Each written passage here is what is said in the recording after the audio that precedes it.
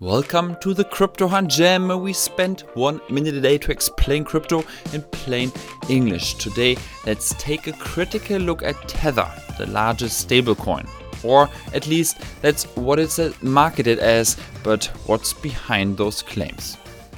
Remember that stablecoins are usually backed by real-world assets. That means, for example, that for each stable token worth $1, there should be a reserve or real money worth the same.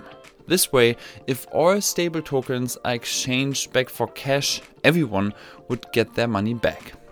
In reality though, stablecoins are never fully exchanged back at any given point, and that allows operators to get away with backing them only partially without having liquidity problems in most scenarios. And that's what Tether did. The problem is that nobody really knows how much money is actually in their reserve.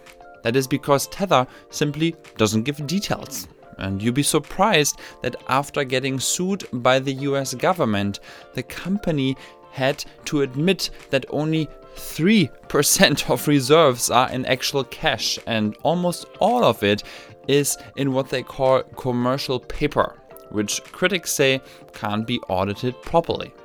How is that a problem? Consider a case where 10% of Tether owners suddenly want to withdraw for cash.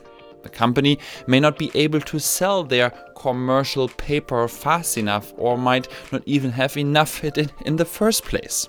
So next time you need to use a stablecoin, consider what it is backed by. There are fully government audited alternatives like USDC, so you have the peace of mind to know what is actually keeping them stable.